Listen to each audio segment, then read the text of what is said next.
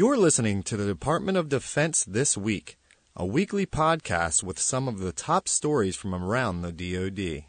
On February 25th, the Armed Forces Medical Examiner at the Dover Port Mortuary in Dover, Delaware, positively identified the remains of Staff Sergeant Ahmed Altaie of Ann Arbor, Michigan. On December 11, 2006, a casualty review board declared the staff sergeant missing captured after his disappearance in Baghdad, Iraq on October 23, 2006. Staff Sergeant Altaie was the final missing soldier and casualty to be recovered from the Operation Iraqi Freedom and Operation New Dawn missions. He was assigned to the Provincial Reconstruction Team, Division Training Center, Special Troops Battalion, 4th Infantry Division, Fort Hood, Texas. President Barack Obama and First Lady Michelle Obama hosted veterans of the Iraq War and their families for dinner at the White House Wednesday night to thank them for their service and sacrifice. In one of our nation's longest wars, you wrote one of the most extraordinary chapters in American military history.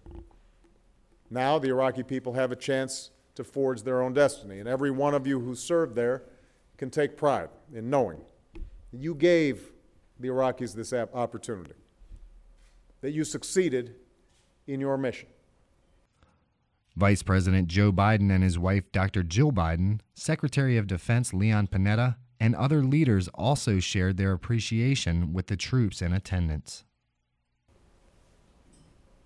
You're incredible. You adapted, you succeeded, and you defeated.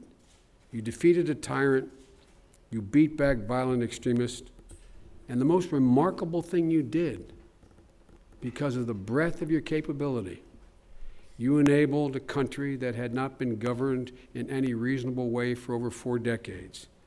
You actually helped them set up institutions and train a military and a civilian corps that gives them a real fighting chance. Service members from each of the 54 states and territories attended the dinner, as well as a Gold Star family. Secretary Panetta thanked troops and their families for the sacrifices endured on the home front.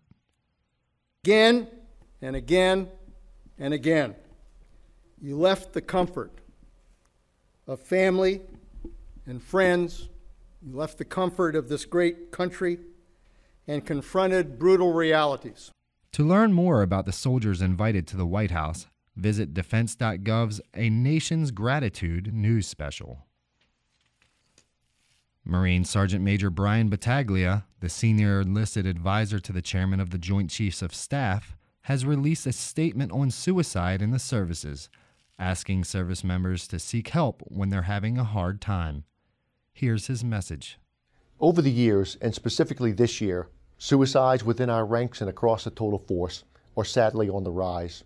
As an ongoing effort in the reduction of suicide across our force, one of my priorities is the persistent and continued implementation of our resiliency programs that are targeted toward the service member, family, unit, and organization. Working in concert with the senior enlisted advisors of the Army, Marines, Navy, Air Force, Coast Guard, and National Guard, we are confident that our various resiliency programs effectively guide us in methods to overcome adversity and sustain optimal performance.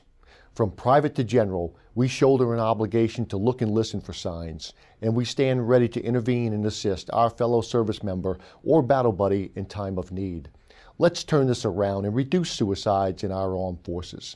I'd like to project 3 key points and want you to remember the acronym NOW, N-O-W. No problem is too big that would drive one to use suicide as a solution. We'll find a better way, and we can do it together. Outreach for help is literally a fingertip away.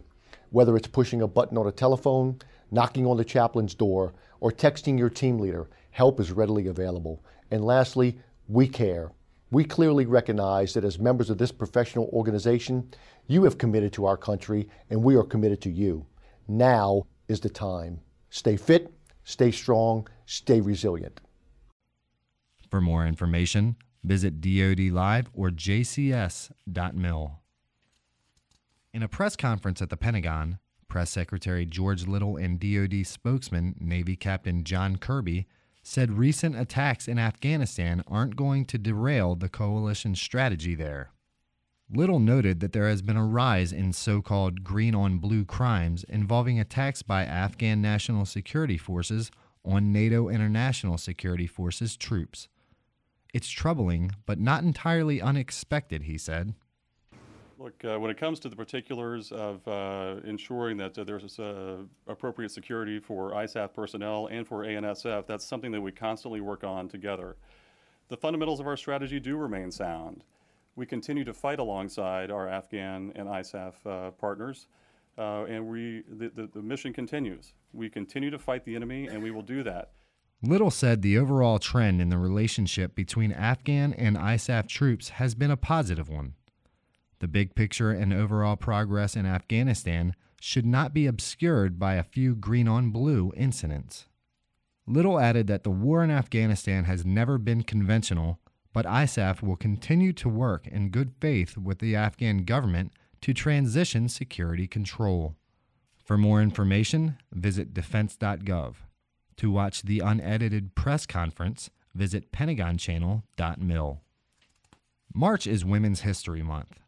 President Obama made an official proclamation saying Women's History Month is a time to commemorate their struggles, celebrate centuries of progress, and reaffirm our steadfast commitments to the rights, security, and dignity of women in America and around the world. Each of the military services has its own site celebrating women in service. You've been listening to news brought to you by the Department of Defense. For links to these stories and much more, visit dodlive.mil or defense.gov.